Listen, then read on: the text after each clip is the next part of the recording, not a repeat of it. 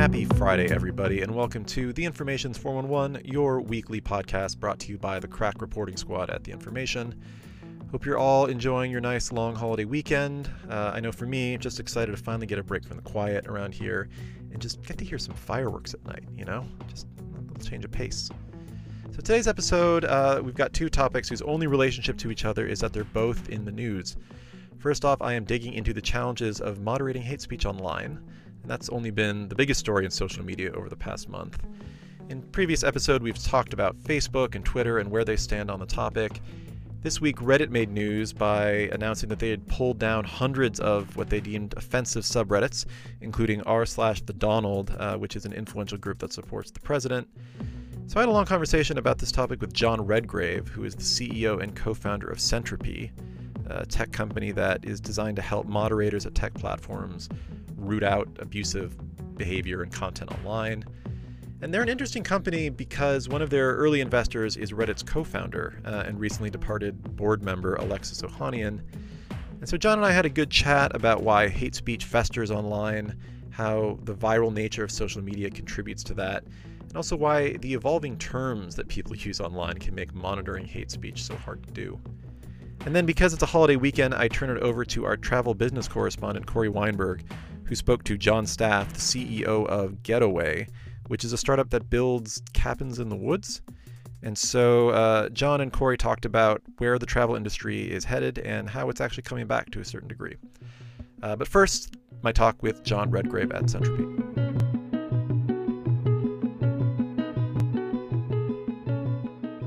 So John, it seems like content moderation and the nature of online conversation has gotten a lot more aggressive and negative or invective based in the last couple of years. Do you see it the same way? I mean, what do you see as the kind of most recent trends in the way people communicate online that has caused it to be such a hot button topic? There is a famous public forum, one of the first public forums called The Well. And the creators of The Well, when they talk about what they created, and this was, in the early days of the internet, they talk about how when they introduced anonymity and an open forum, that human nature allowed for people to be terrible to each other, right? And their biggest problem at The Well was, how do we moderate content? This was 30 plus years ago. And we're still having the same conversations. Now, I think, the advent of social media companies in particular, and these trusted nodes or networks of people, and the broadening of access has created more virality.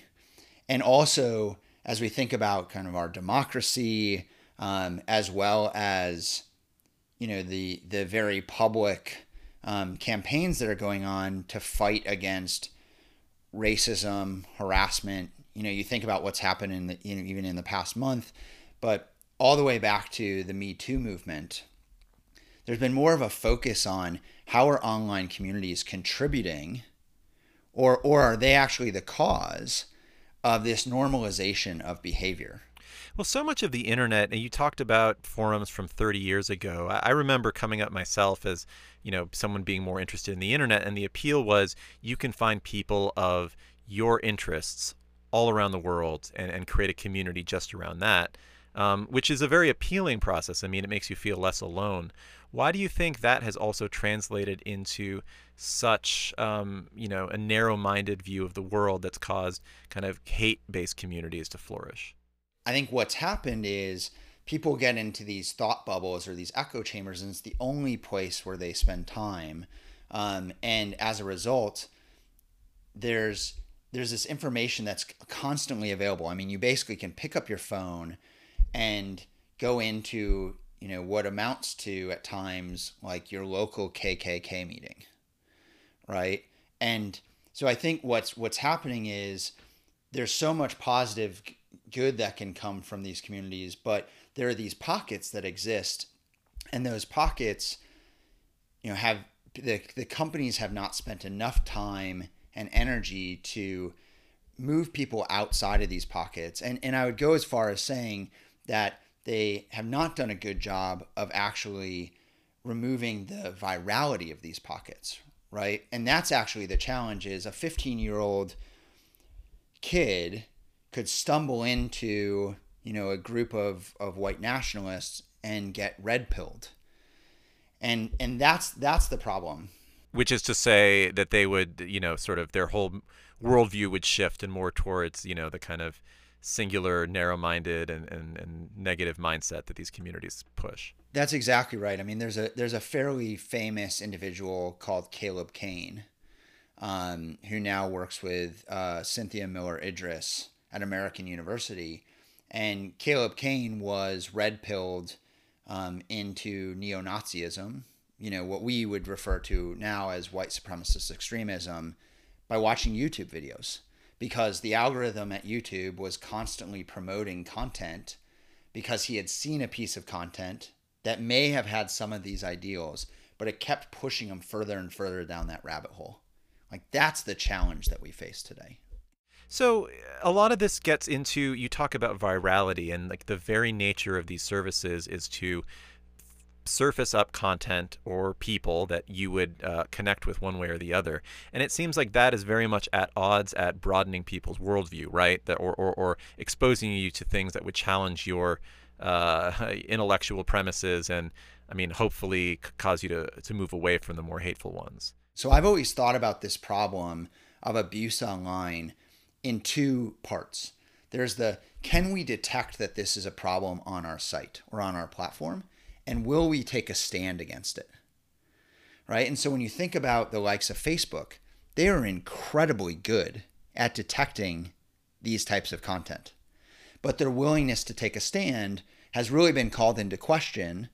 And, over the past 7 days, what have they lost? Almost $100 billion in market cap as a result of the Stop Hate for Profit campaign, which, by the way, I think is a wonderful campaign. Because if you can start to get the companies to recognize that this is not just a issue of societal good, but this is something that deeply impacts their bottom line, that's the way to drive action, unfortunately, right? But that is the way to drive action. And it's something that, I've talked to my investors who have built some of, the largest social media companies that we know. Going back to the foundations of the internet, one of them, just as much as we should build, open communications and communities where people can connect, is we are almost free speech absolutists, and we think that any action technologically that reduces that or monitors that is an abrogation of those rights. It seems to be changing, or at least people are reconsidering that notion. Where do you stand on that, and do you think it was a mistake that so many Silicon Valley leaders clung onto that even through all these periods of, bad online discourse? In protecting the individual's right to free speech, we've actually lost kind of the responsibility to free speech. And in many ways, we've created an environment where, trolls can silence individuals, right? So one individual's right to free speech is allowing them to violate the right of thousands of other people's right to free speech. How are they able to do that? I think the way that they're able to do that is by constantly attacking individuals for their ideas, and then their voices become silenced. So it's this idea that if I'm a group of trolls and I want to silence, let's say, a journalist, right? The fastest way for me to do that is to constantly attack and barrage them online, whether that's in Twitter, whether that's in the DMs in other platforms. And it becomes this really scary situation where, a group of people can work to silence a much larger group of people through their actions in these communities. Reddit, which has been in the news this week because the company decided to kick off a couple of different forums, including, a Donald Trump and an influential Donald Trump forum. Where do you think Reddit fits into the scheme of the nature of online discourse and, how it's monitoring these things? I think Reddit has taken extraordinary strides in the last couple of days to ban 2,000 communities. And, I think what Reddit provides is a window into, what hate can look like more broadly in social media companies, right? And as I think about my relationship with Alexis, there's been this realization that there is hate and harassment on Reddit's platform. And now it does appear that they're going to take a stand against it, right? They've been very public about the changes that they're making in terms of their content policies, in banning communities, not just quarantining communities, but actually banning communities. So I think they're headed in a really positive direction, frankly. But it, like any of these platforms, it has taken some time to come to the realization that this is an opportunity to actually improve not just their platform, but society. Do you think that the issue for most tech companies is a technological one, or is it just a philosophical one in terms of deciding whether or not they really want to take this head on? I think if you're talking about Facebook, I think it's a philosophical one. Like Facebook has one of the most incredible machine learning cores of any company on the planet. So I have a high degree of confidence that they can do a good job detecting these problems. I think for a lot of the other companies, it's both a technological and a philosophical question, right? Can we actually detect how quickly language shifts, how quickly content shifts on these platforms? And the answer in a lot of cases is not yet, right? So I'll give you an example, Tom. Very recently, after the tragic killing of Ahmaud Arbery, we've seen a huge uptick in the use of the word jogger as a replacement for the N-word. Like, this is adaptive behavior that frankly is really hard to catch. Like, the context in which something is used is critical, right? So if you're in a forum, let's look at Twitter for a second, actually. If you're on Twitter and people are having a discussion about rap lyrics, you might see the N-word pop up, right? And the context of that might be okay. And so you have to be able to understand the context in which something is being used. So the difference between jogger being used in a running forum versus jogger being used in the context of a white supremacist group is very different. I know this is probably a lot to put on you, but do you expect that with the decline of that type of activity online, that there would be real world benefits, real world implications? Absolutely. I 100% believe there would be real world benefits. We see constantly content shifting from URL to IRL, right? So I'll give you a great example of this. When coronavirus hit the United States, we saw a massive rise in anti-Asian racism. And in particular, we saw new terms emerging online. And because those terms became normalized in the online communities, I would go as far as saying that we saw a huge rise in real-world attacks on Asian people. So I absolutely believe that if you can stem the tide of abuse online, that you will see less hate in the real world. All right. Well, here's to hoping. Thanks so much for joining, John. Really appreciate it. Absolutely. Thanks for having me, Tom. All right, now for the second segment in the show, we're going to be giving our summer travel update. And here with us is our summer travel and all year round travel correspondent, Cory Weinberg. Cory, how is the travel industry faring during COVID? Obviously not well, but has it picked up at all? If you're running an airline, if you are running a hotel, things are tough. But some of the upstarts, some of the startups, some of the companies that we like to cover are actually seeing, some tailwinds right now. They're raising money. They're actually seeing a boost in business. Airbnb is starting to talk about a turnaround. And as people are traveling for the July 4th holiday, it's showing that people are actually traveling in some capacity right now. It just might look a little different. Do you think that there's even potentially companies that are flourishing during this period, or at least are well positioned as we're kind of stuck inside during, the travel season? There's a few. I mean, the travel market has certainly shrunk, and that hurts big companies that are in that market. But those that are maybe catered towards people who are traveling by car or are looking to go into the outdoors, companies like HipCamp, which is a Airbnb type marketplace for campgrounds. There are some RV startups that are doing well. those companies sort of are seeing a boost right now. And so is a startup that we talked to today called Getaway. They are a startup that has this interesting business model where they actually build small cabins in the woods. Oh, that sounds very peaceful. And I mean, how does that work? It is. I think it's peaceful. I've never done it, but we talked to Jon Staff, the CEO, today about sort of how he built the company, what it's been facing during the pandemic, and sort of how it's actually been getting a boost at this very unlikely time.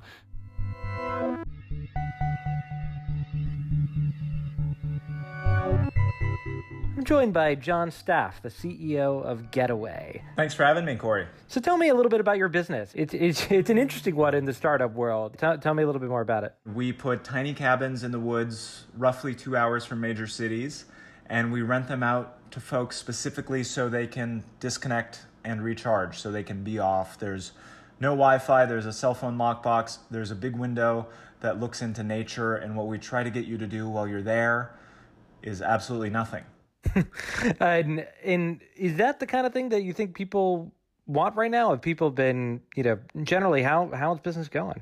Yeah, the honest answer is I panicked at the beginning of COVID because I thought, oh no, those of us who are, fortunate enough to be able to work from home now are working from home and we're living at home. And the last thing anyone is going to want to do after this or during this is go to a little home and do nothing. And then I quickly felt the reality of being on Zoom calls for 6 or 8 hours a day and doing Zoom happy hours after work, and realized that Getaway's pitch, which has always been about, getting away from the city, getting away from work, and getting away from technology, was still relevant, and that there was still value in getting away from it all. And in terms of scale, I think you have more than 400 of these cabins. What do these things take to build? What do they look like? How are you financing them? Yeah, so the cabins they're about 136 square feet, so they're small. They've got the big window looking into nature, so that makes it feel a little bit bigger than it is. There's a queen bed, there's a little kitchenette, a 2-burner stove, a sink, there's a bathroom, there's a shower, hot and cold running water. Outside, there's your own private fire pit with Adirondack chairs and a picnic table. And we lay these properties out such that, there'll be 30 or 40 other tiny cabins, but you have your own space, your own view of nature. When you're at your fire pit, you don't see other people at their fire pit. The cabins are designed by us and prefabricated off-site, and then they're brought to these properties we find in really, really beautiful and quiet and serene places, about 2 hours outside of major cities where we do the work to get the land ready. And then to finance them, we've kind of been this hybrid company where we've raised some venture capital type dollars and growth equity dollars. And then over time, we've gotten a little bit smarter and realized that we shouldn't be deploying those very expensive dollars into dirt work and cabins. So we've been able to use some real estate joint venture structures and occasionally some debt to save on that front. Do you think is the future of travel, do you think it is more, does it look more like you than it might look like a downtown hotel? I think the short-term future of travel certainly is more rural than urban as people look to kind of escape and get into nature where, science has proven that when we're sitting under a tree with rustling leaves, we actually feel better, and you can measure the improvement to our cortisol levels and our blood pressure. And I think, at a time that is as anxious and difficult as what we're living through now for so many reasons, the idea of get me a little bit of that improvement on my cortisol is pretty compelling. So, I think that is a short and medium term trend for sure, and not just COVID related. The rise or the return of camping has been ongoing from pre-COVID. Well, Jon, thanks so much for joining us, and good luck the rest of the year. Thanks, Cory. To you as well.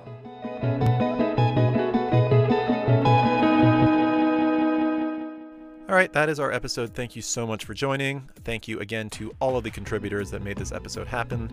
John Redgrave at Sentropy, Jon Staff at Getaway, Cory Weinberg, happy birthday. A little belated, but thank you for doing our travel segment. And as always, Ariella Markowitz is our producer. Thanks so much, everybody. Have a good long weekend. Happy 4th. See you back here next time.